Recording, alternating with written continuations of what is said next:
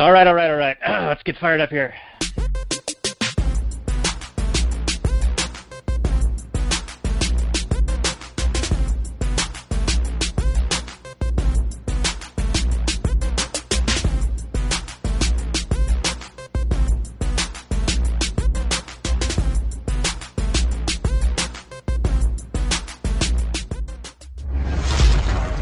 Maximum freedom.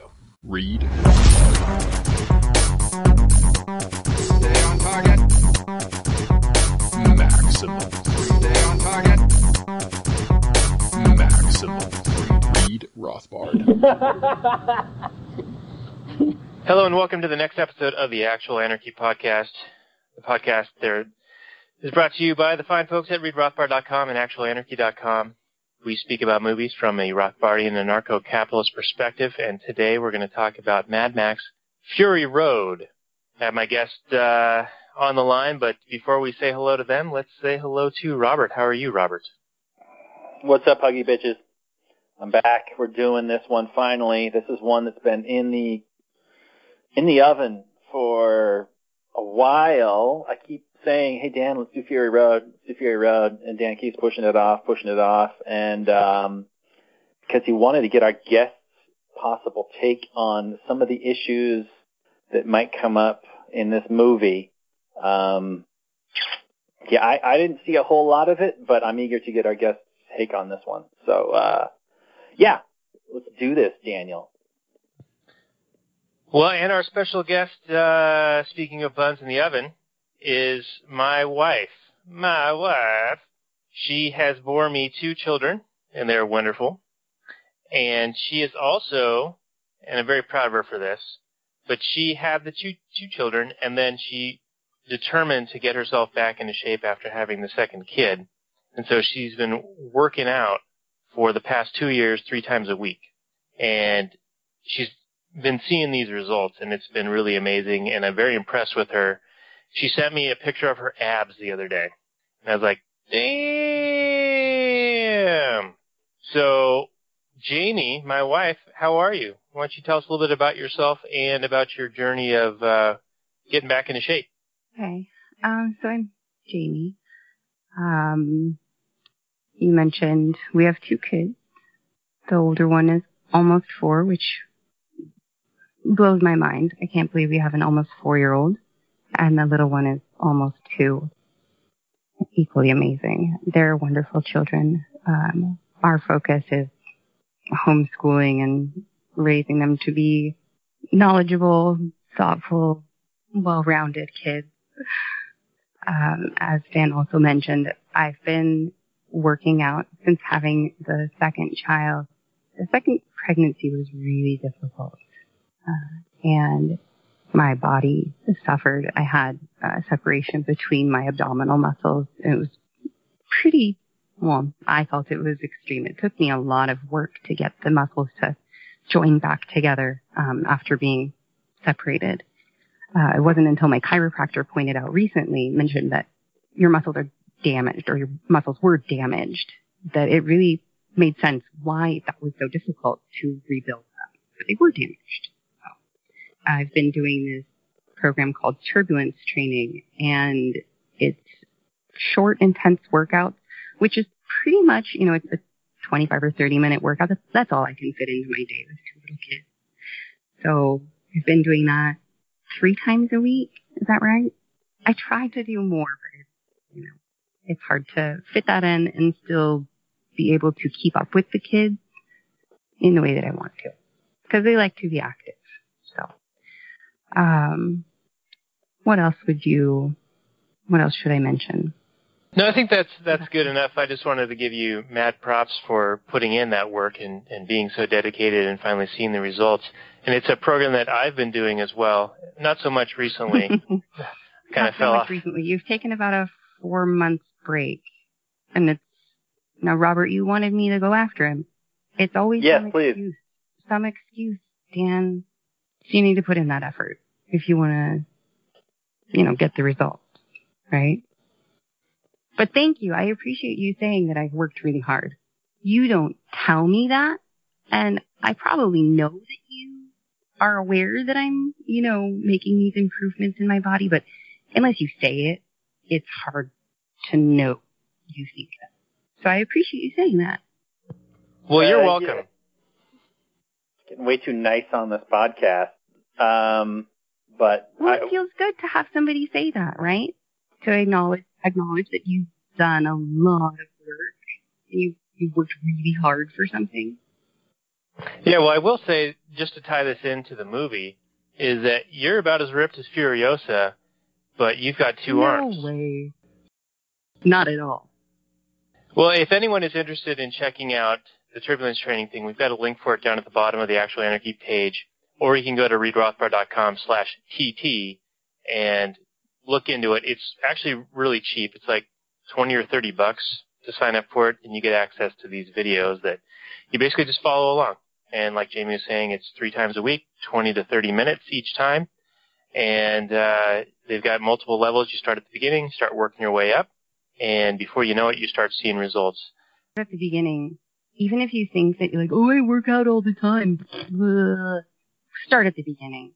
You need to make sure you're using your muscles correctly. If you're flopping around, it's not going to do you any good. Well, it'll do you very little good. You'll get the satisfaction of finishing a workout, but not the actual muscle rebuild, muscle intention, whatever. You can just talk over me. It's fine. Oh, I'm sorry. Were you saying something? Ha ha ha! No. It's my wife. I don't listen. Hey, so Robert, Jamie, thanks for introducing yourself and talking about that. But let's talk about this movie, Robert. Mad Max Fury Road. Why don't you take us through this, and then we will do our commentary scene by scene as we do. Okay, and you promised me that there's going to be an argument here, so I'm excited. So Mad Max Fury Road came out in 2015. Veteran director George Miller came back to his scene that I think he originally started directing, because the original Mad Max was very, very low budget, just made it for whatever he had, could scrape together. And then he went on to deliver Babe and some other movies. But yeah, so he comes back and he's in his 70s or 80s or something. He's super old, but he comes back and he crushes it with Fury Road. And the movie stars Tom Hardy and Charlize Theron as Imperator Furiosa and Max, respectively. The setting is, your typical post-apocalyptic setting where the world is a desert, and there's these enclaves that trade amongst themselves. One is led by Immortan Joe, who is our bad guy in the movie, and then there's also a bullet town, and then there's also a gas town. And these guys kind of team up to chase down Joe's escaped wives. But we'll get into that. The movie starts out with Max just chilling, minding his own beeswax, and some sort of group of some of Immortan Joe's thugs, war boy, scavengers, come and capture him. And it turns out that Max is a universal donor, so he's super valuable. And so he's strung up, and there's a war boy that is super sick. Everybody in this world is deformed or sick in some way. They don't exactly say why, maybe radiation fallout, we don't know. But everybody is not whole. There's a theme that runs throughout the movie of just sickness and dirtiness and filthiness, and is played up big in the messianic figure that Immortan Joe has become, where if you die in battle in service to Joe, you are made shiny and clean, and they spray silver spray paint on your teeth to make you all shiny and chrome and clean again. So that is played up in his kind of cult figure status, and we can get into that. I'm eager to hear what people think about his status as a cult figure. Because at many times during the movie, they're talking about, like, he is the one who grabbed the sun, and he is just this guy that can do anything and whatever. So we'll get into that, though. So anyway, Max is kidnapped right off the bat.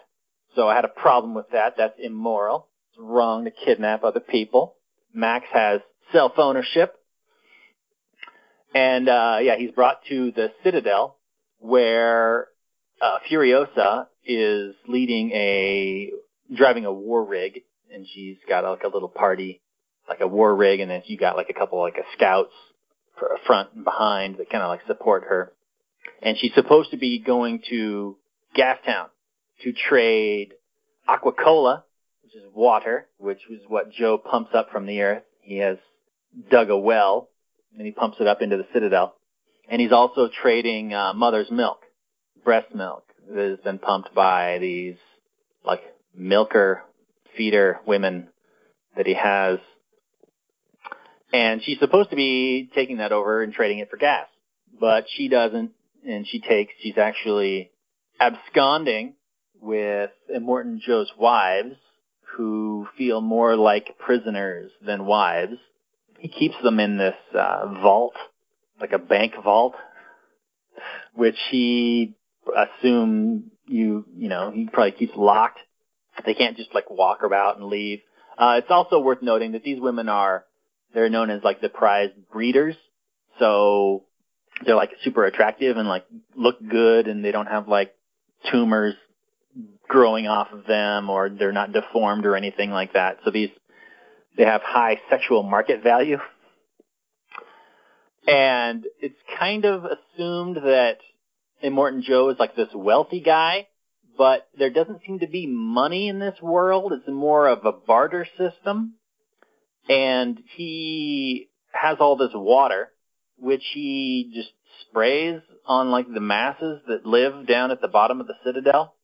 There are people you see just like living in holes, just like that they've dug out, whatever, and they're like deformed or amputees or whatever. Anyway, so she is absconding with the wives, and their idea is to go to this place called the Green Place. And there's a party that is enlisted to track her down and capture her. And as she's going through this desert, we find that it is defended by various clans. At one point, there's like these hedgehog guys that fight her, defending their territory. And then there's these motorcycle biker guys who live in this kind of canyon-y area. And she has made a deal with them to allow passage through their territory in exchange for gas. And the movie is just basically one big giant chase scene. Max is thrown onto the front of one of the pursuit vehicles, and it's all about how he's trying to survive and how she's trying to escape and get away, and all the wives are trying to escape and get away, and how Immortan Joe enlists the leaders of probably Gastown and Bullettown. We're not like essentially explicitly stated that that's who they are, but these other groups come in pursuit. And they are chasing down Furiosa and her war rig. And it's all one giant glorious action scene, really. I mean, it's broken up a little bit. And there's a little bit of dialogue and a little bit of story. There's a little bit of romantic tension between Furiosa and Max. But that's about it, the entire story.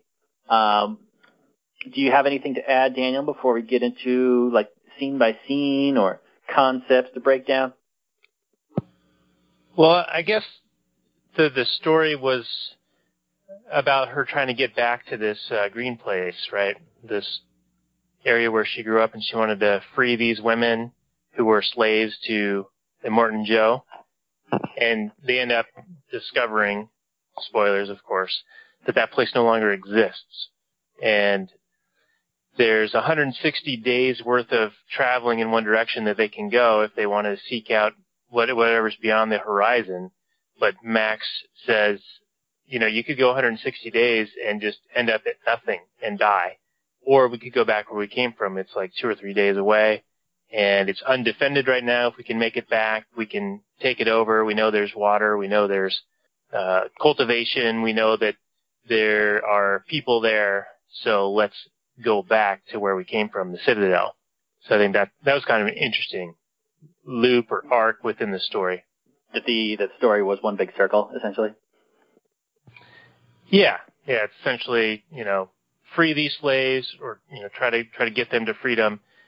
This whole army chases you, and then once they're now out of there, you kind of see this strategic opportunity to go back and swoop in and close off the canyon behind you. So yeah, kind of go back where you came from, but it's taking the known versus the unknown, right? Like there's hope for something better, but it's unknown whether it's actually there. So it's almost the grass is greener argument. And they decide, you know what, for survival purposes, we know we can survive back where we came from. So let's do that versus just blindly hoping that we'll run into something else with the limited supplies we can carry on these motorcycles with us. Right. Okay. Well, let's get into it scene by scene, unless, Jamie, you had anything to add? No. Okay. So, the first scene I really want to kind of discuss a little bit, if not have this be the massive thrust of my entire discussion. We have Joe addressing the crowd below. He's up on this, mesa. It's towering up in the sky. Imagine like a skyscraper, but it's made entirely out of stone. And below him, at the bottom, are all these kind of teeming masses who kind of revere him as a religious figure, but they're also looking for a handout. And he says, I am your redeemer. It is by my hand you will rise from the ashes of this world. And then he dumps the water down on the cheering masses. And he kind of chides them for being so obsessed with water. Don't get addicted to it or something like that. You become a slave to the water. And it's very clear to me in this movie that Joe is the villain, and rightfully so for many of the things, and he has many crimes to his list. It's not clear whether these women, they call him his wives, and at one point one of the wives is like, yeah, I want to go back there, be with Joe. It was all right. We were safe. He took care of us, blah, blah, blah. But then other ones were like, yeah, but you were never free. And so there's a little bit of a discussion there, or at least hesitation on one of the wives' part. It's not, super clear whether they entered into this relationship voluntarily or not. Whether they stay in that vault for their own protection, probably not, because they're trying to escape. But it's not explicitly stated, but we can assume probably.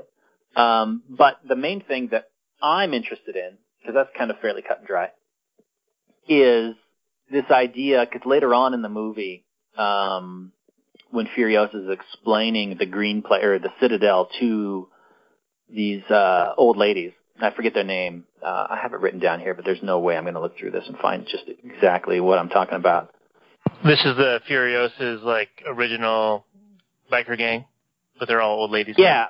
Yeah, now they're old ladies. I forget what they're called, but they have a name, like the Mothers or something like that. But she's explaining to them the Citadel, and let's see here. Let me see if I can find exactly what the quote is. Hang on. Hang the fuck on. Okay. At the Citadel, there is a, quote, ridiculous amount of clear water and a lot of crops. It's got everything you need. He pumps it up from deep in the earth, calls it Aquacola, and claims it all for himself. And because he owns it, he owns all of us.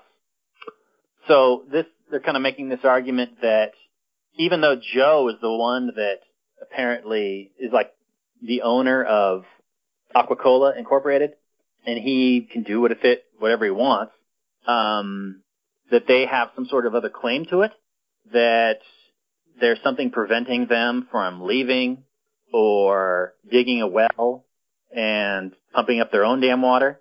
I don't see what the obligation Joe has to providing water for everybody else.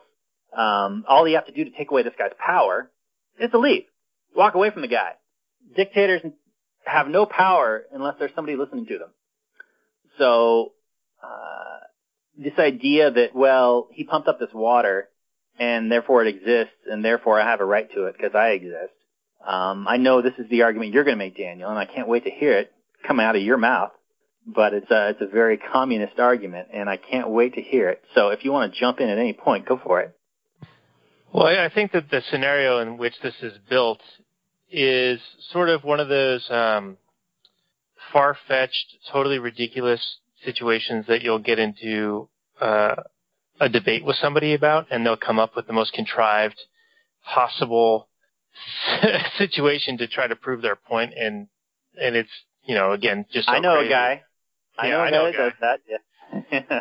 I feel like we had this very discussion with him in our house when we were living out on that island, and his basic argument was, well, what if somebody could buy up or have the only access to something super important and no one else could have it, and then he just decides, hey, you know what, you can't have any. Like, I'm just going to keep it all to myself, and then you have to bend to my will to be able to survive, right? Because water is necessary for people to live. And there are a few components that are used within the story to kind of support that. One is that apparently there's really no access to water surface level, right? There's been like some kind of nuclear event. There's a lot of desertification of the entire surrounding area. Like, I think at one point they say they can go, they can ride for 160 days in any direction, but it's just these great salt flats, and they have no idea what's beyond that. And then the place that was where Furiosa grew up, it was a quote unquote green place where you could grow crops and there was water. It's now become, salted, right? Like the water is not, potable. You can't grow any crops. You can't drink it. So it's almost like this ANCOM's wet dream to say, all right, I'm going to develop this situation, the scenario where only one person has monopoly control over the water supply, and there's no money, and he's rich even though there's no money. So these people have to revere him like a religious figure, and he's tyrannical, and they have to beg him for this water that gets allocated very miserly. And so it feels like the scenario is built up in such a way to where it's trying to paint him as the capitalist exploiting the workers, exploiting the people. When I take umbrage with some of your wording, sir. But continue with your point. Well, I guess my point is that it's a situation that would be so unlikely to happen. Mm-hmm. But it's almost like a tribalist, like very low, primitive, low developed social structure that is in play here, right? Like, it's almost as if they're in a cult, and so they're looking up to this man. And he, as an aside, right before he addresses the crowd from the top of this tower, he's shown to be this weak, disgusting-looking old man who puts on this, like, He-Man bodysuit to make him look all buff and strong and fearsome. Mm-hmm. So it's like the Emperor's new clothes, right? Like it's all for show to make him appear strong. And I think, don't they make some reference to that? Or no, I'm totally confusing this with Game of Thrones and the Dothraki, where you have to be like the strongest and then they'll follow you. But it has a little bit of a tinge of that, to where if he can show that he is strong and powerful and fearsome, and he also provides them water, and they have no other options for water, and they also have no, money system, apparently, though they are trading, right, for gasoline. It's like maybe a barter system that's in place between the Bullet Town and Gas Town and the Citadel, which I guess you'd call Watertown, right? So I don't know if I've really said an argument just yet, but I feel like that it's just a very contrived scenario that's trying to prove this point to paint the rich guy, the capitalist guy, the guy who has the resources as this monopoly exploiter. But go ahead and take umbrage with some of what I said, and then we can dive further into it. Okay, some of the things you said that they have to worship him, which I don't think is at all displayed. They definitely do in a certain way, and he acts as some sort of a messianic religious figure, and especially the war boys treat him as some sort of a god figure. But it isn't clear to me from what I saw that he's only giving them out water, and I mean giving. He doesn't have to. He's up at the top of the citadel. These people are no threat to him. That they are like attacking him or anything like that.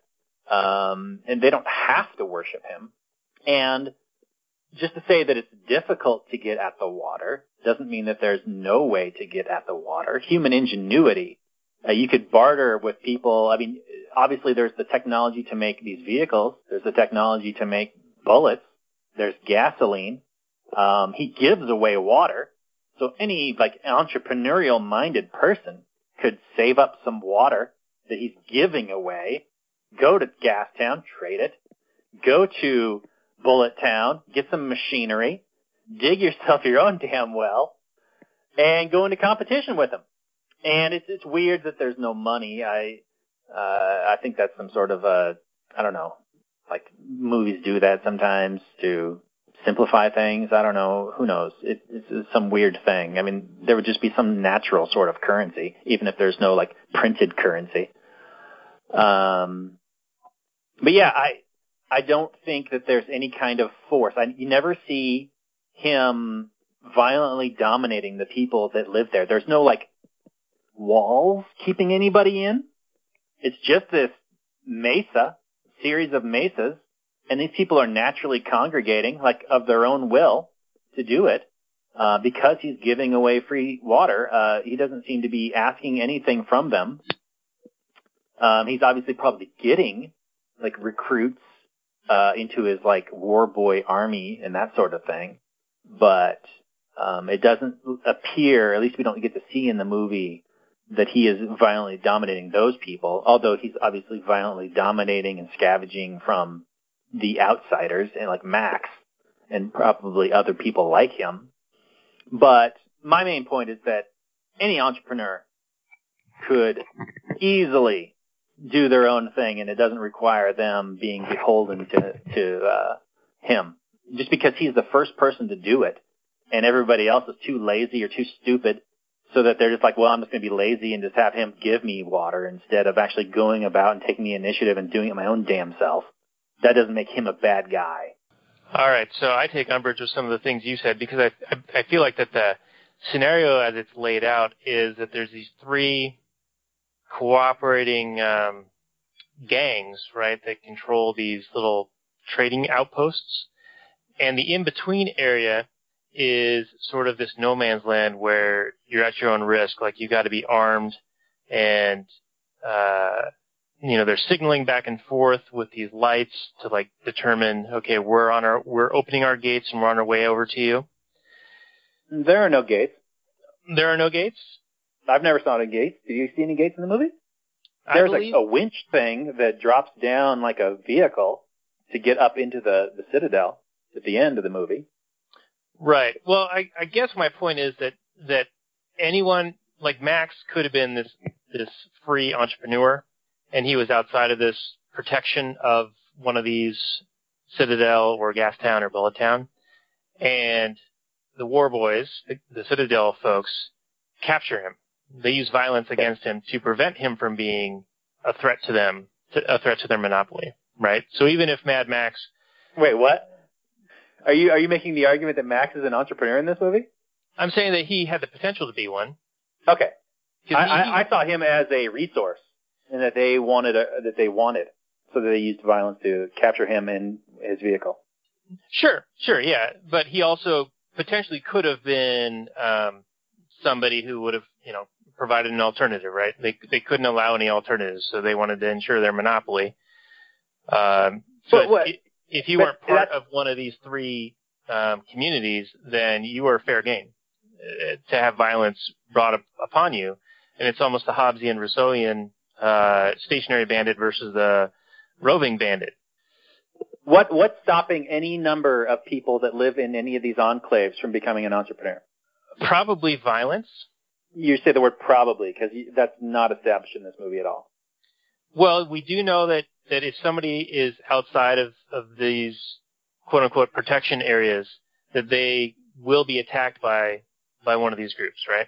Or other groups like those hedgehog dudes or the biker gang dudes or even the lesbian bikers at the end, at the green space. As long as you don't make an agreement and you pay them and whatnot, yeah.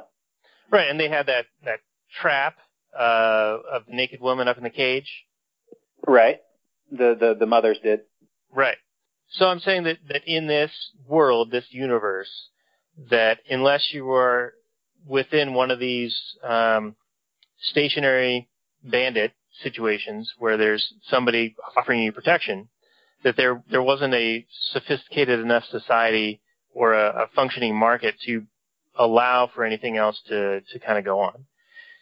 Wait a minute. So you're saying that Immortan Joe was offering protection to anybody that lived at the base of the Citadel? They were living in those holes? Yeah, because if they weren't living in the Citadel holes, they would be living out in between and be subject to the roving bandits, the hedgehog dudes, or even Joe himself.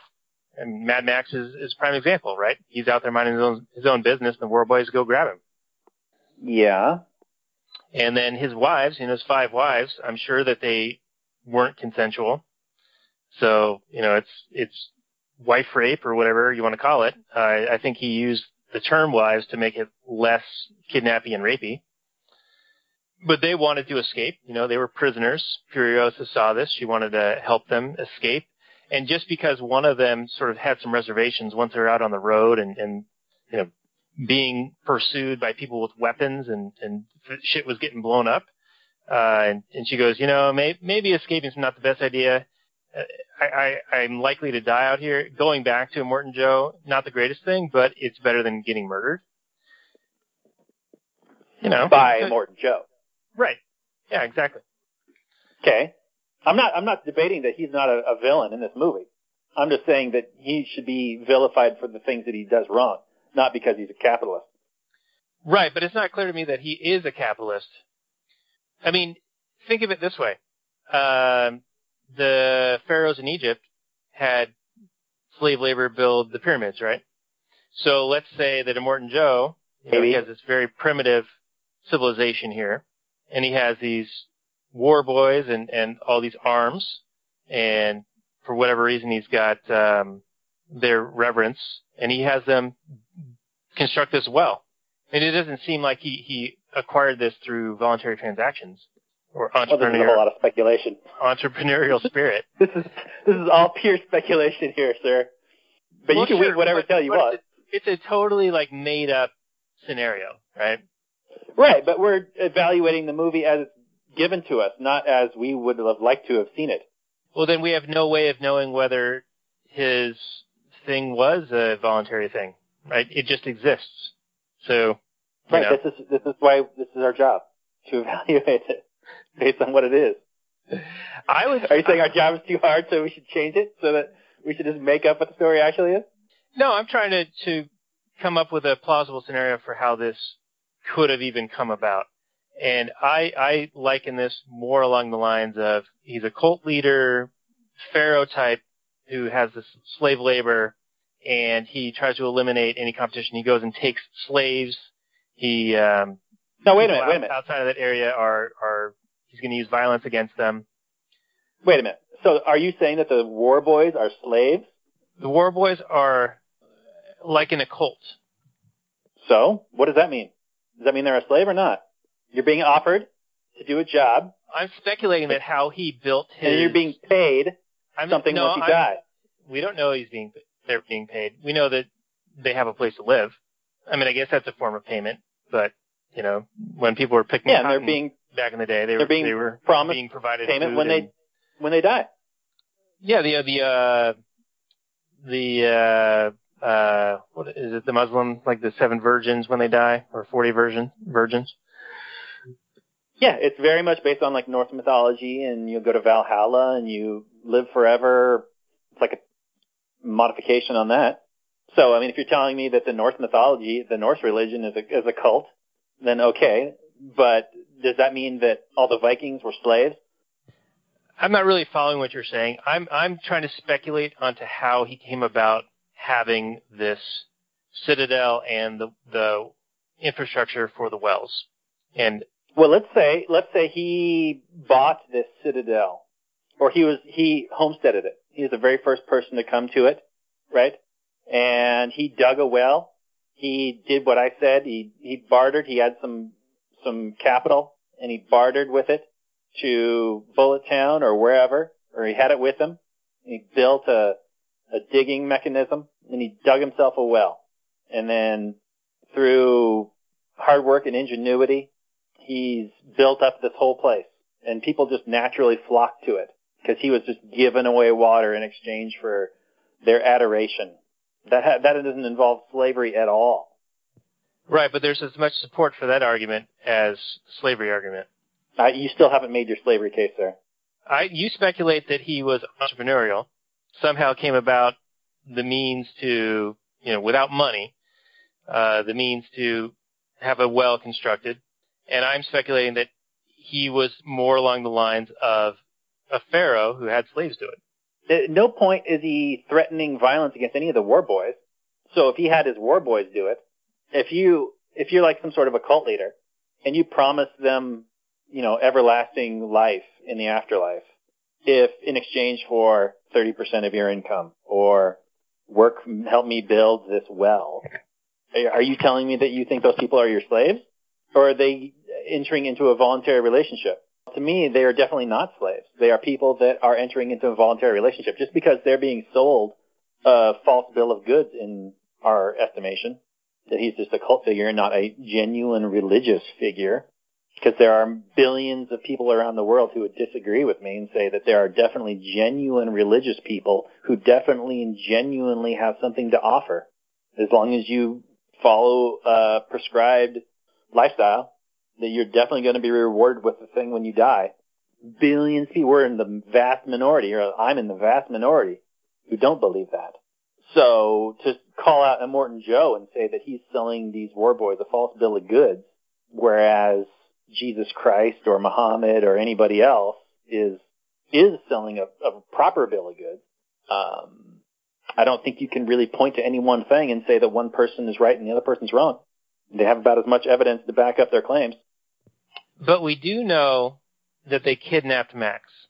And we do know that the wives were selected for breeding. They were not willing participants. That wasn't voluntary. So we know the character of Joe is that he has no compunction with having slaves and going out and using violence to go grab people. Agreed. Yes. Are you saying yes to me? No, I was saying yes to Daniel. I think I thought he had something else to say. He's going to follow that up. Or were you just so shocked that I agreed with you? No, I'm just saying that we know that he is not shy to go out and use violence against people to acquire slaves. So I think it only supports my argument that this whole situation could be built on slaves. I grant you that you can speculate that. And yes, he does seem to have no problem with having slaves. Right, because I feel like the other thing, trying to make him out to be this entrepreneur, I don't see as much support for that based on his actions. Well, you don't see him using any kind of violence against the people that live at the bottom base of the Citadel. If anything, he's just giving away resources that he has brought up from the earth. Right, I mean, if Scrooge McDuck is just throwing money at people, you're saying that he is unjustly in control of those people by giving them money? But we don't know how he acquired this water, right? We don't. And we Correct. also don't know what the structure of this primitive civilization is. But if he is providing them this,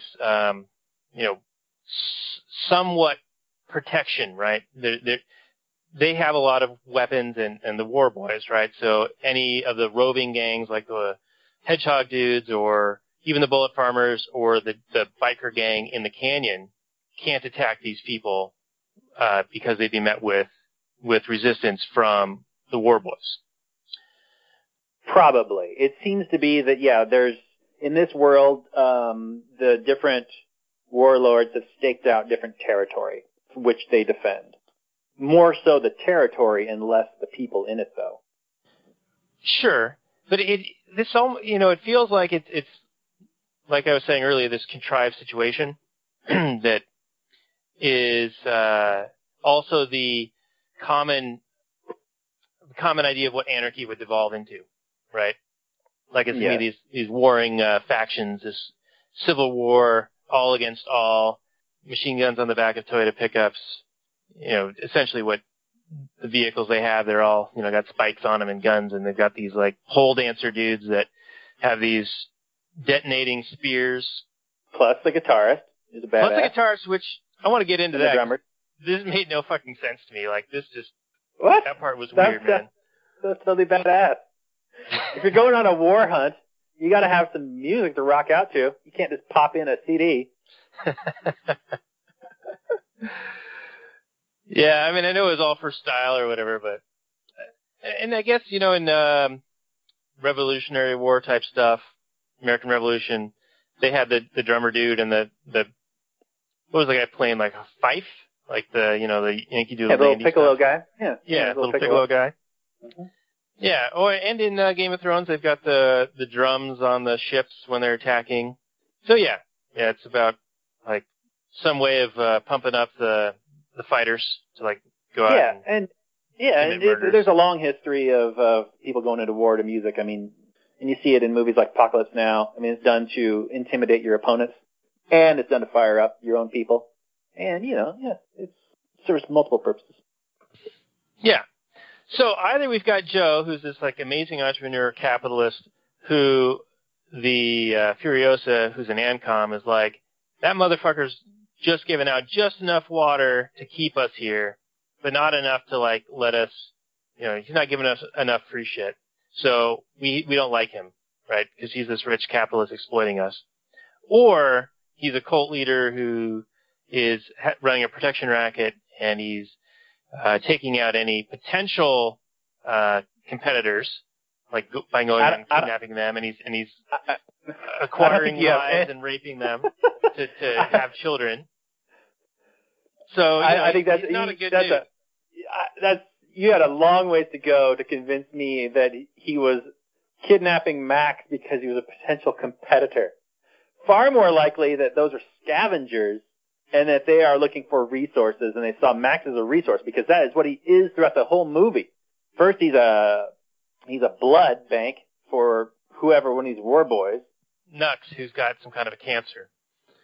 Yeah, he's got like these cancerous tumor things on his neck that are going to kill him. And anyway, he falls in love with the wife, one of the wives, and she likes him, and then he sacrifices himself. Spoiler. I'm not making the argument that he's a good dude. He's obviously a villain, which I've said. Right, and with Max, I'm not saying that Max himself would have been a competitor to Joe's monopoly on the water. I'm saying that there was potential for him to be. And there could have been other people similar to Max who were not beholden to any of these three or four or five groups. I guess there's three little trading outposts, and then there's these other different gangs. But he was like an independent dude, right?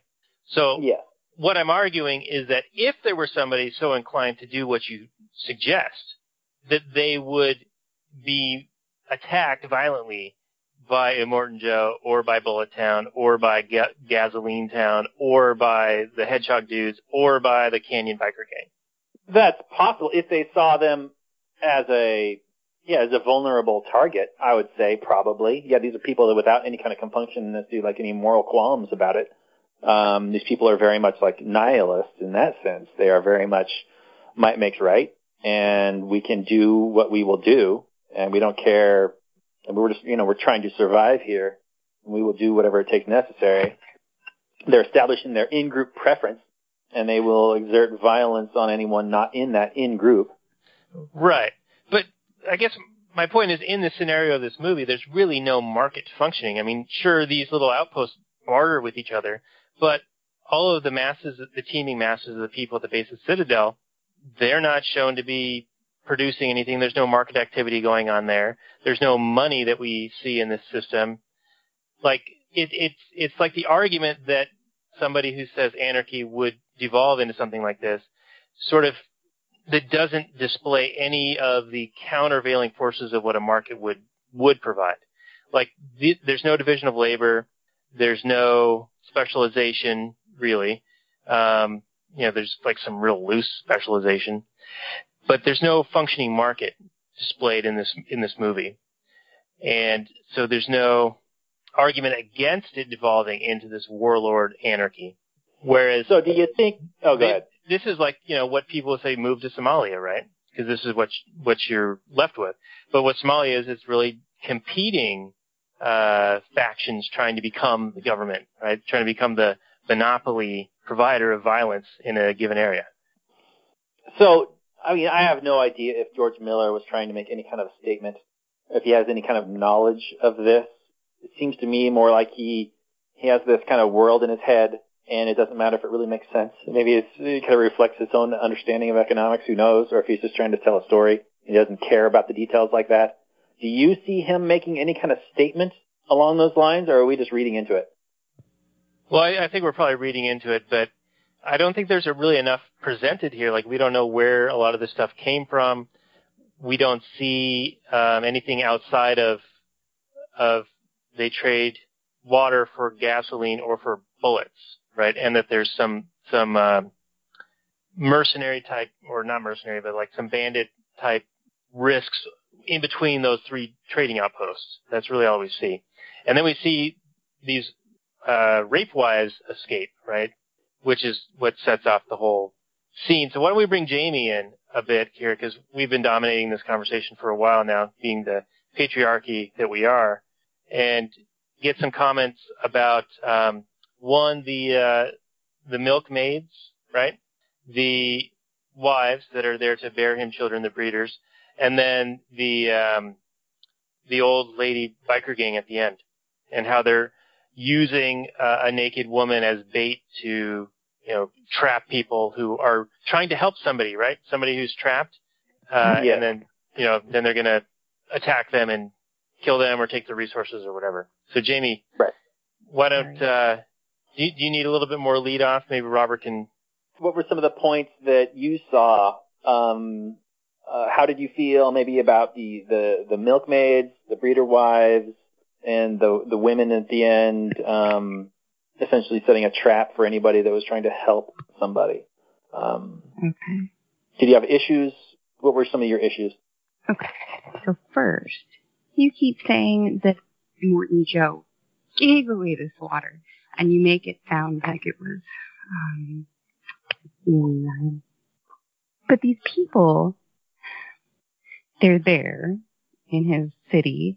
They have, the way that the movie is set up, they have no other option. They can go out into the desert and die from dehydration or be killed by some other city out there. So are they free? If they have to stay there, he has that water. He could sell it to them, but instead he's like pouring it out in front of them and making them fight for it, which is, it's pretty vicious. Why not sell it? Even if they don't have money, they have some way of trading with each other. Something. It's something of value. So does he have some sort of an obligation in your eyes to... No, not an obligation because he has the water, but he has it and he's wasting it, like spraying it out all over the ground. Right, he has so much of it that he can afford to just waste it. Why not? Yeah, why not just charge for it? Make it available and charge for it. That scene, I was kind of like, why? Those people, they need some nourishment and water. So why not make it available to them, spraying it all over the ground? But you could charge for it. I'm sure people would be willing to pay for some water. Hey, Jamie. Sure. Jamie, is there any way that you could call in on that other phone? Is this one cracking up a whole bunch? It sounds like shit, yeah. I told you. Robert, Like when does I it called the sound vet, like they're shit like, to you? "Ooh." Yeah, I'm having a hard time hearing her. Yeah, why don't you try calling in on the other phone, and then I'll just cut out this little middle part here. Cutting. Cutting it out, cutting it out, cutting this garbage. Cutting this shit right out. Cutting it out with Calling Dan. on the other phone, and that was garbage. I couldn't hear anything she was saying, like the occasional here and there, but it kept fading. Yep. Same here. Yeah, and even at the very beginning, like I'm going to have to, maybe we'll just have to pretend like she wasn't even here. Maybe. That phantom guest that we didn't have. So that was Yeah. Jamie, everybody. I mean, we've essentially dominated the conversation thus far anyway. But she did have to attend to the kids a little bit. They do wake up from time to time. Indeed. But, yeah, I do want to hear what she has to say about, especially like the more feministy type things, cause, yeah, the livelihoods of those, like, milker ladies can't be super sweet, but at the same time, Is that better? that's probably the best job they could get. Oh, All right, Jamie, say They if you were quite large. is that better? way better, a million times better. Okay. Yeah, the other phone is total garbage, and we should shift I you over blame, to the new one. yeah, I blame you know who for using The my patriarchy. phone as a teething toy. Oh, the matriarchy. Oh, yeah. The little communists that expect everything for free just to be handed out to them, just because they're alive. Yep. Well, we don't need to get into that. You asked about the milkmaids. Wait, we gotta do like a chunk of silence, and then kind of, so Dan's gonna cut out a whole chunk. So Jamie, you Yeah. called back in on a better phone, so hit us with the hard stuff. Okay, so are you going to cut out all of that stuff that I said? Yeah, you might have to repeat yourself. All right.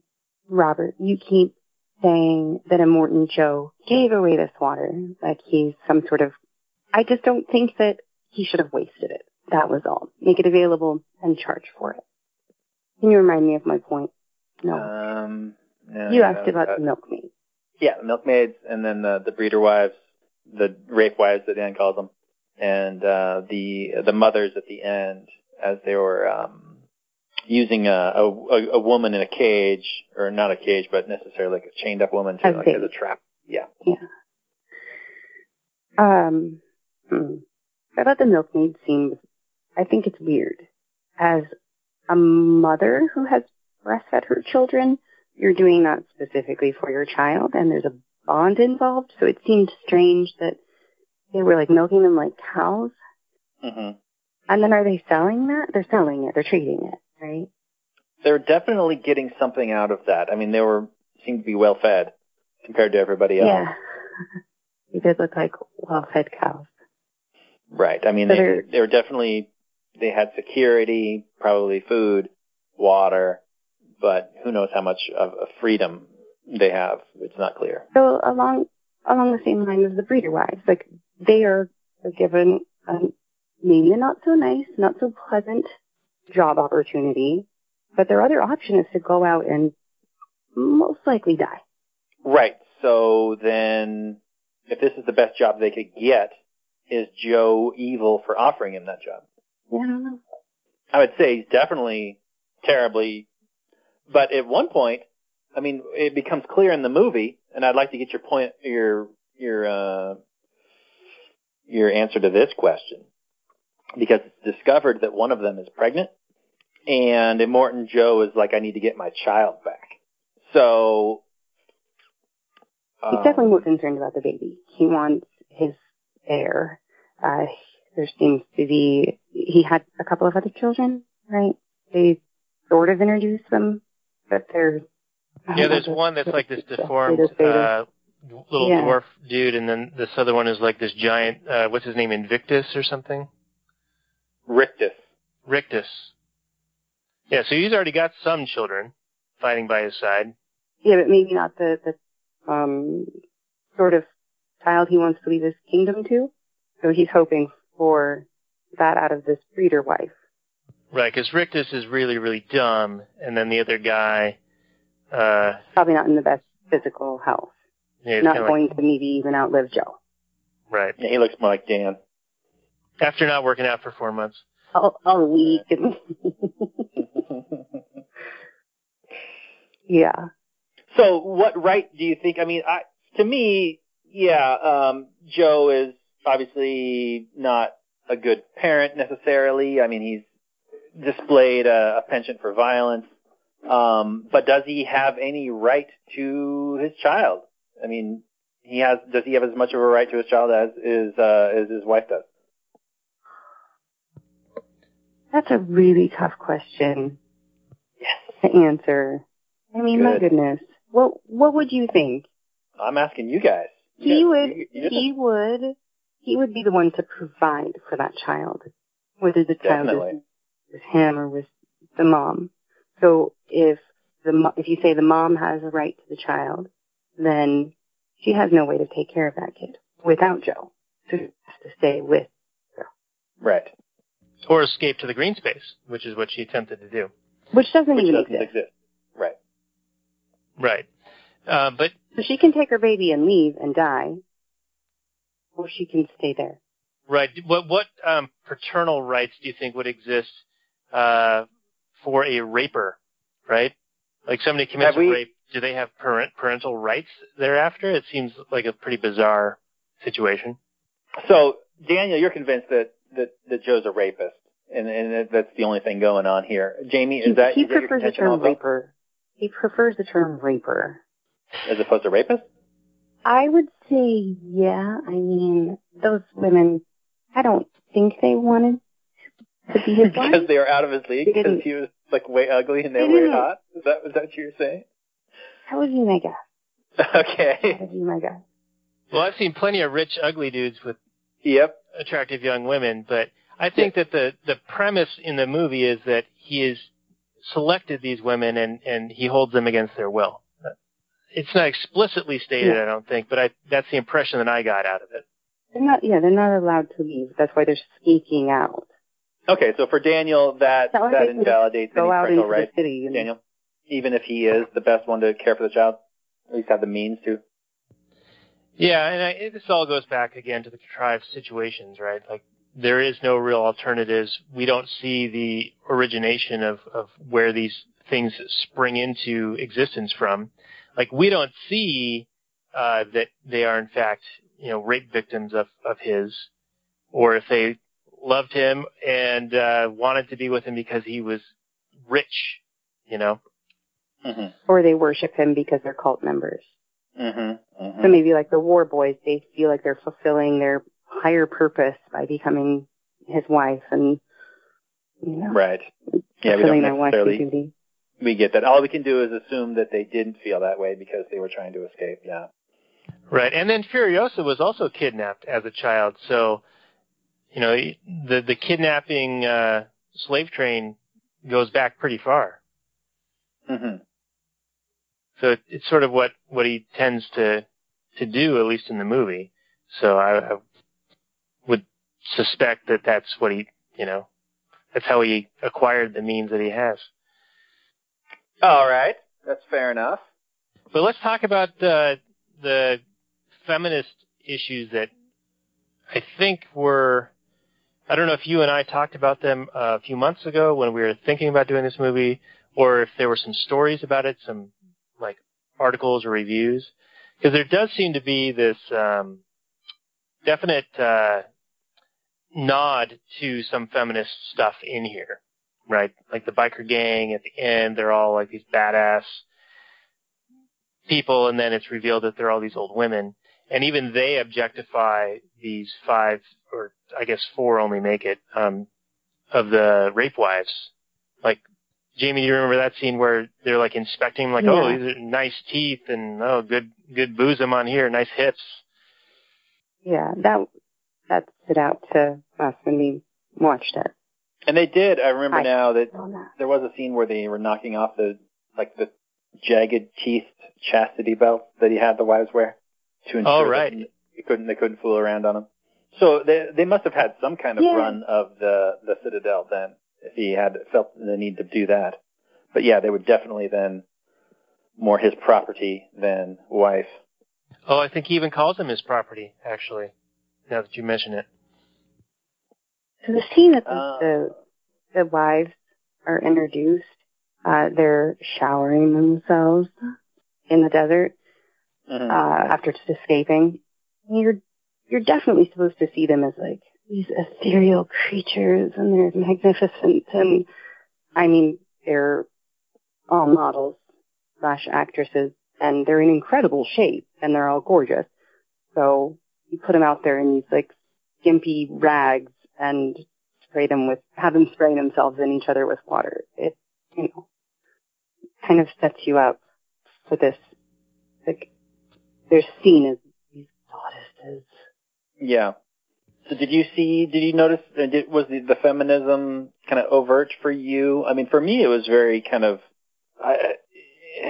it kind of made all sense. I never really got a strong feminist theme in the movie. I mean, sure, there were the female clans of the mothers, and then Furiosa's a badass.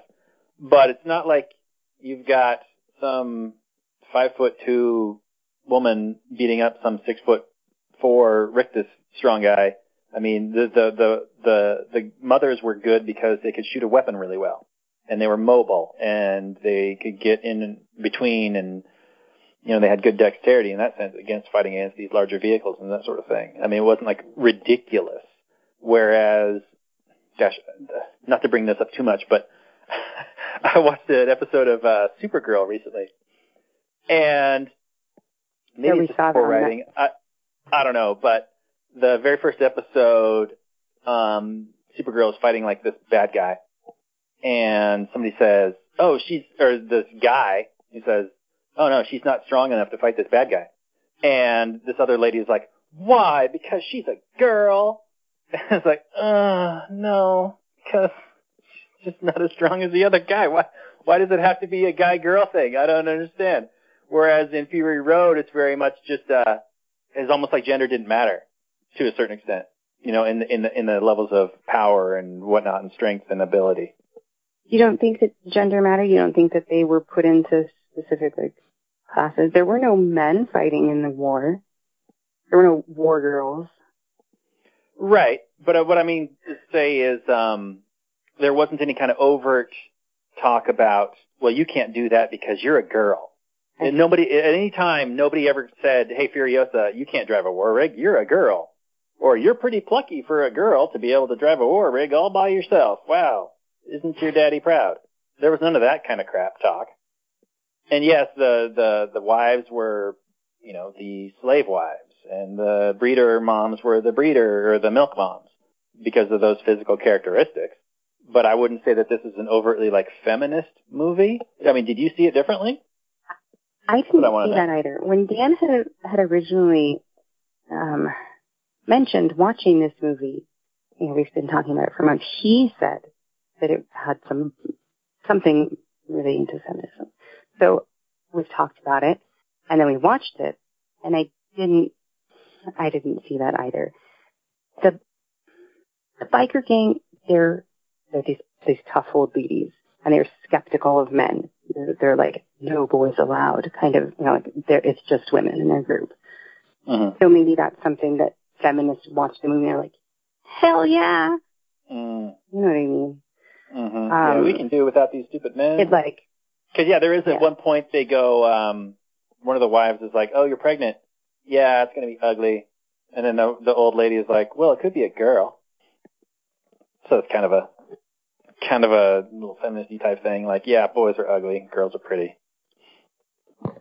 Yeah, because if Morton Joe was the father of either a boy or a girl, I mean, he's ugly, so therefore it wouldn't matter the gender. It'd still be an ugly baby. Right, which the wife would have known, but the old lady would not have known. The old lady was just making a gender comment, whereas the wife was saying, yeah, he's ugly, therefore the baby's going to be ugly. So yeah, I could see the old mothers being the more feminist presence in this movie. Yeah, I kind of got the impression from them that they were like, we've evolved past needing men or something like that. Like, we're badass enough, we don't need men. There were no men in their clan, right? Right. But they didn't necessarily, or they were distrustful of Max, weren't they, a little bit at the beginning? But then after Furiosa said, oh, no, he's cool. Yeah, she had to vouch for him and Nux. She had to vouch for both of the guys. All right. So there was a distrust of men. Yeah, there was definitely a distrust, and yeah, it wasn't until it was like, no, these people can actually be used for something. Not because they're, it's not right to just murder them, but you can actually exploit them for something, then it's okay to have them around. Yeah, and I'm just reading through the wiki a little bit, and some people see that the theme of this is, survival, right? Doing whatever you can to survive, and using the American West as kind of the backdrop for all this. And it carries a theme of female empowerment is one argument. Control is another theme, which is based on control of fluids, particularly the water needed for survival, as well as the wives' breast milk and the blood of his prisoners, including Max. And the gas, but yeah. Yeah, and the gas. Does that spark any commentary for either of you? I mean, those are just normal resources that people need to survive. I don't know if he was necessarily making any kind of a comment about those things.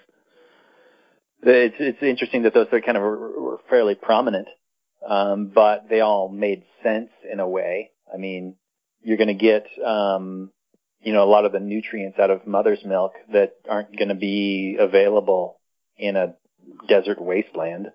So that's going to be a valuable thing. You'll get around in cars, which aren't the most fuel efficient. They're all giant V8 monsters with tacked on steel and cages and weapons, and so they're probably just burning through gas, which is why they probably call it gasoline. And then water. Everybody needs water. So, and blood. So yeah, those normal, necessary things, although, I guess it is kind of interesting that they all made it into the story somewhat. All right, so just based on that, I looked up the Hollywood Reporter who called the Mad Max Fury Road, well, they call it Mad Fury Road, their number one movie of the year. They say it breaks the mold in so many ways that George Miller, who's in his early 70s, is still at the top of his game. It handles themes of female empowerment without speeches or signs trumpeting it doing so, making the messages all that more powerful. Miller redefines what a post-apocalyptic society would look like while at the same time pushing the envelope of what an action movie should feel and sound like, leaving the faces of its audiences burnt by hot metal and hot wind. Right. So this guy bought into the Miller's idea of what a post-apocalyptic world would look like. Yeah, and apparently sees a lot of female empowerment in it as well. So I guess that's where I think I had seen some reviews of it, a few months ago that talked about the female angle. And of course you've got Furiosa, who's like this strong female lead. But to contrast that, you've got Mad Max, who through the first 2 hours of the movie, I don't even remember how long it is, he says 4 words. He hardly does anything. In his defense, he's got a face cage for a lot of it, but even when he takes the face cage off, he is still just grunting for the most part. Yeah, it isn't until the very end when he comes up with his plan of hey, you guys should just go back. We know what is there. It's a known quantity, and there's a chance we can get it versus this unknown that we'd probably all just die. Right. Yeah, man of very few words, and I haven't seen the original, Mel Gibson versions of these in probably 25 years now. Did he barely speak and kind of grunt a lot as well? Is that sort of what Tom Hardy's basing his character on, or is this kind of new? From what I remember, and I haven't seen the very original one, The Road Warrior, in a million years, and that might be more of a grunting role. But from what I recall of Thunderdome and Beyond Thunderdome, or I forget the second and the third ones. He's interacting with people all the time and talking to them. There's a helicopter pilot, and there's little weird scientist-y type people. I don't know, I always attribute people that look these weird futuristic-y type costumes as like science-y type people, like headbands. But yeah, he like talks to them, as I recall, more so than this. I'm not really sure where they got the grunting monosyllabic version of Max, but I'm sorry. Well, all right. I think that means that she had to go grab one of the kids. No, I'm here. I accidentally pushed a button. Oh, we didn't hear anything. Oh, okay, good. All right. So what the fuck was I talking about? Or you were talking about? Someone was talking about something. Just the monosyllabic nature of Max Rockatansky. Oh, right. Yeah, and they do play up the, he's clearly traumatized, right? He had promised to protect a bunch of people, and he's haunted by these children and these old people. Oh, those are his family? Yeah, a lot of them are his family, but also from the previous movies, as I understand it. Is that why he decides to help the Furiosa and the wives? Because at first, he and Nox are fighting with her when they come across her, and then they band together, but maybe it's just because of how we watch movies in bits and pieces that it's not all making sense to me. Yeah, at first Max gets control of the war rig, and he doesn't want anybody else with him. He just starts driving off without it, but then Furiosa set in the kill switches. So he's like, a very reluctant passenger. He really just wants to survive and go his own way and be his own dude. He doesn't want to get involved in all this shit that's going down. He's very much a reluctant passenger in this movie, as opposed to the driving force. But at some point, it seems like he starts feeling like a connection to them and wants to help them. Yeah, I would agree with that. He definitely feels guilt over not being able to protect his family, and maybe he sees an opportunity to do a little bit of that in this situation. Is that what you read, Daniel? Yeah, I think so. I mean, I was a little bit confused by it. I thought that it was just random people that he had promised to protect, and he failed them in some way. And then, of course, he failed to protect himself when the war boys captured him. And then there's that scene where he's imprisoned and they're tattooing his back with all this information, that he's a good donor. And we paused it for a second to try to read what a lot of it said, but it was pretty crazy. And then he fights them and tries to escape, and then they end up recapturing him. And then they're using him to provide blood transfusions on the road for Nux driving his war vehicle, right? And he's on this pedestal way out in front. He'd be at significant risk of getting killed, right? And so it didn't make a whole lot of sense. I mean, obviously it's for cinematic effect or whatever, sort of like the guitar player dude and the drums. But it seems like if No, those are legit war tactics. Right. But if he's talking about that too. Keeping Nux alive, they'd want to protect him in some fashion, keep the blood bag alive. Right, but from a storytelling perspective, you want to put that Max in danger so that we feel uneasy and thrilled and all that good stuff. Yeah, so Robert, let's talk a little bit about just the movie in general, because I think I read that all of the stunts were actually done live, and they added some CGI for some explosions and effects. But the guys on the top of the poles were really doing this. The motorcycles coming down these sand dunes were really doing this, down these craggy canyons. Do you know much about that at all? And then after that, let's talk about, there's two versions of this film. There's the color version that also has a lot of monochromaticness to it, but then there's the black and chrome version, which apparently, if you watch it in that version, it plays very different. I remember that black and chrome version, but I've never seen it. Yeah, I've seen a documentary on the practical effects that they used in this movie. There's a whole ton of digital compositing that goes on. So all that stuff, most of that stuff really happened. It's just, it wasn't done in close proximity to each other. And then, so they would have a war rig come along and get blown up. Well, they really did blow up a thing. but it wasn't right next to 10 other vehicles while they did it. There, a lot of times when you'll see people being, cars exploding and people flying off them, a lot of times those are just dummies, but there are actual things that are flying off because, you probably don't want to blow up a stuntman. But yeah, most of it is compositing, so it's fairly seamless. I can't really complain about any of it. I really enjoyed the one big CGI scene, which is the sandstorm. I thought that was fantastic. There was only one part. This movie was definitely made for the 3D. There are only, I think, 2 instances where it's really noticeable, though. I saw this originally in 3D and immediately regretted it. I not only does it make the picture darker, but then there's these gratuitous 3D scenes where the steering wheel comes flying at you, and it's like, did you really need to do that? That seems kind of dumb just for the effect of that. Right. And also, wasn't there like some guy's head getting blown up that flew out? That could be. I don't recall that, but there are definitely, yeah. I mean, it's been a while since I saw this, obviously, in the theater.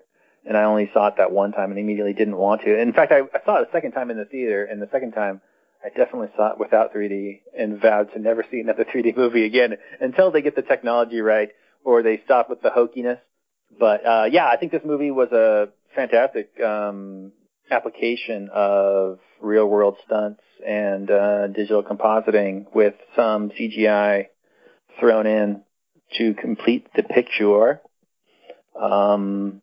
Yeah, it's weird. It almost came out of left field because George Miller, I mean, yeah, he was probably young when he was doing the original Mad Max movies.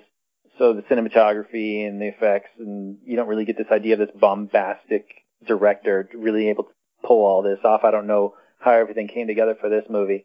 But cool that it did. I think they're making a sequel, which is I'm looking forward to.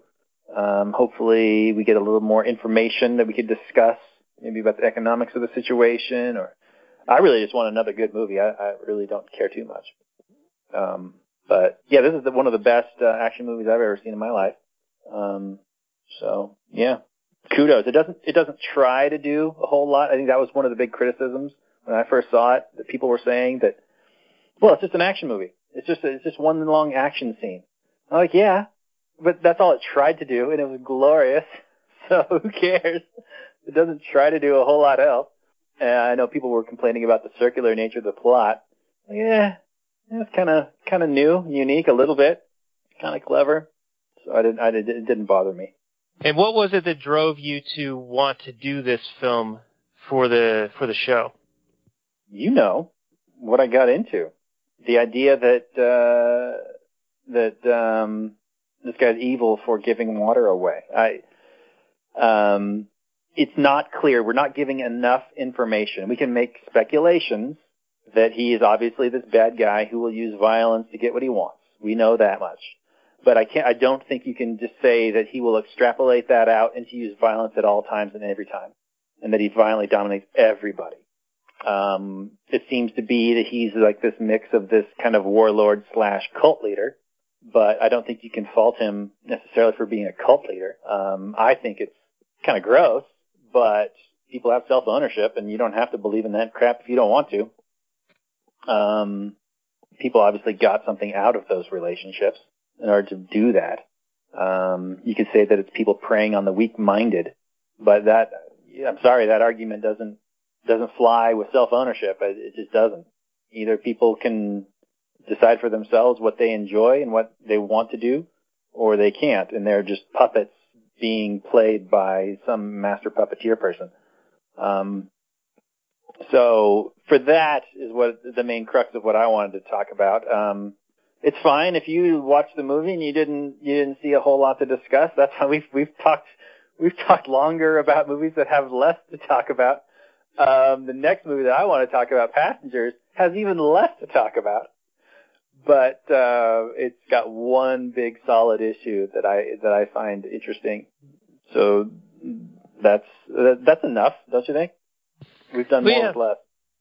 Yeah, I mean, we've already been going for over an hour on this one, and I feel like we've talked a fair amount about this movie, even though there is just really the one issue, which, like you were saying, there's really not enough information provided for us to really know what we're dealing with here. But I think Jamie was trying to make a point earlier, and I don't think we could hear her, but she was saying, and Jamie, you're still on, right? Yeah, I'm here. Okay, so you were saying that in Immortan Joe, he was spraying the water down on the people in a very inefficient and wasteful way. And I'm wondering if that might have been a dig at Immortan Joe being this rich capitalist who owns the water, and he's forcing people to live there, or forcing them because they need the water to survive, and he's like spilling it out at them, but not in an efficient way. So it's showing that capitalism, if it is capitalism, or whatever system, is inefficient at allocating resources. And Furiosa is like, that should be all of our water, and there should be a more equitable distribution of the water. Robert, do you see any context for that? Like, perhaps the film is trying to make the argument that Joe is bad, therefore he's wasteful and misallocating the water, and Furiosa is good, and therefore her idea of the water belongs to everybody is the side of good and righteousness? Yeah, I could definitely see that the idea that the decadence of the rich argument sort of style, like the classism type deal, where, wow, look how rich he is, and he's just wasting it. It's like nothing to him. How disgusting. It should be, distributed equally among everybody or whatever. I'm not so sure if, he's making this anti-capitalist argument, but if you zone in on what they originally said, that in the movie, the quote that I said, spoken by Furiosa, I think it's either Furiosa or one of the wives, at the end of the movie when they're deciding whether to come back or not, where they say that, well, since he owns all the water, then that means by proxy he owns everybody, and that he's some sort of like slave lord. And I think that's completely false. I mean, right, and that's an AMCOM argument, right? Right. Yeah, and because Furiosa is the hero, I would surmise that is the argument of the movie. Yeah, and it's one of the arguments in the movie. It's not. It's the argument that I zoned in on as being wrong, but I wouldn't say that it's necessarily the argument. I think maybe more the argument is just that slavery is wrong. But the idea that you are a slave to somebody because they give you a thing. I mean, if I give you a sandwich, are you my slave now? It doesn't make any sense. Well, how good a sandwich are we talking here? A really fucking good sandwich. I mean, you got roast beef. I don't know what you like, but I like roast beef, cheddar, lettuce, tomato, probably some stone ground mustard. It's got to be the good stuff, like that deli kid. Yeah. Where the mutton just melts in your mouth, you know what I'm talking about? The MLT. I mean, it was Jamie's baking that got me hooked, so, in a way, matrimonial bond that we have that was voluntary. There's a hint of, she coaxed me into it with her baking abilities. All right, yeah, so I've pretty much blown my load on this movie. If anybody has any kind of like different points or add little bits you want to talk about, otherwise I'm happy. Yeah, Jamie, you got anything you want to say? And then we can shut this one down. No, I would say I agree with the argument that it was just one long action scene. So for me, that's not my style of movie. So it was a bit much. Like it was just constant. Like visual stimulation, and the way that it's filmed, Dan and I talked about it, that it's faster, filmed faster or something. And it's really jittery, especially you notice it in the beginning. It's very jittery. And it kind of makes you feel uneasy. At least it did me. Yeah, that was his attempted escape from the War Boys, the initial escape attempt. Sure, yeah. I think that was an intentional effect. Yeah, like a super high frame rate, and then they cut out some of the frames where they compressed it so that the movements were very kinetic and almost like cut together in a way. Mm-hmm. Yeah, I think that was trying to, show Max's state of mind at that time. And he does that throughout the movie when he's kind of having these flashbacks to his family and whatnot. But then, yeah, also the action in the movie was filmed kind of in a kinetic way where I don't know exactly, if like 1 frame out of every 10 was taken out or whatever, but there are parts where it seems like that kind of effect happens. Yeah, so did you like it, Jamie? Did you like the acting? Did you like Furiosa? Specifically her? I mean, I'm going to massacre her name. Charlize? Mm-hmm. She's a great actress. So, I mean, I think she did well in the role. But as a movie, it's not something I would want to watch again. Interesting, all right. Eh. Very good. Daniel? Yes? Thumbs up? Well, it was entertaining. We don't watch a whole lot of like Rock'em Sock'em action movies. I know we just did the Kong episode, and you like a good monster movie, so I think that also plays into like a good, chase scene. Like this movie is like all a chase scene with lots of kinetic action and exploits and explosions. So I think this is probably your wheelhouse a little bit more. But I think it was cool. It was a good movie. Yeah, that's pretty much all I have to say at this point. All right. Yeah, I know that's not really your cup of tea because there isn't like little bugs talking and singing songs and little Care Bears talking or whatever it is you guys watch. I don't know. That's Every what time I we've go to been. your place, That's what we've been watching for the last 4 years. Yep. Right. Yeah, if it's not Daniel Tiger's Neighborhood or Word Party, I mean. Yeah. No, I get it. I understand. It's not your cup of tea. That's fine. But thanks for guys coming on and doing this episode anyway, even though it wasn't quite in your wheelhouse. So let's wrap this one up, Daniel. Yeah, well, hey, Jamie, thanks for sticking with us and humoring us while we talked about this movie. And audience, thank you for humoring us and sitting through this. I feel like this was a rather disjointed discussion, but hopefully you got at least something worth thinking about out of our discussion here. So this has been the Actual Anarchy podcast. We run actualanarchy.com and readrothbard.com. We talk about movies from a Rothbardian and anarcho-capitalist perspective. Click on any of the Amazon links or the Prime link down at the bottom. We've also got the Turbulence Training link in our suggested websites, and also you can go to readrothbard.com/TT if you want to check that out and see what kind of results people are getting. Jamie did it for just about 2 years now, and she has reclaimed her body back from having 2 kids, and that's very impressive. So kudos to you, Jamie. Thank you. Yeah, give us a listen, give us a like, give us a review, iTunes, Google Play. Well, you can check us out on the Amazon. You can give us follow on some of our Amazon links. That would be cool. But yeah, mention us, repeat us, talk about, tell your friends, tell your family, anybody you think would be interested. We appreciate it. Take care of yourselves. Give us a hug. Give them a hug. Give your friends a hug. Don't be so stingy with the hugs. Daniel, did you hug somebody today? No. I did. I hugged a 1.5-year-old and a 3.5-year-old. It was great. Good job. That's all, folks. Thanks, Jamie. Thanks for coming on. Thank you.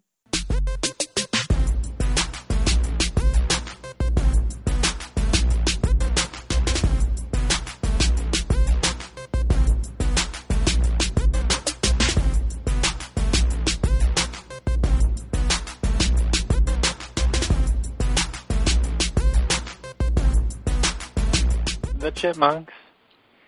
CHIPMUNK. We're the Chipmunks. Guaranteed to brighten your day. Do do do do do do do do do do do.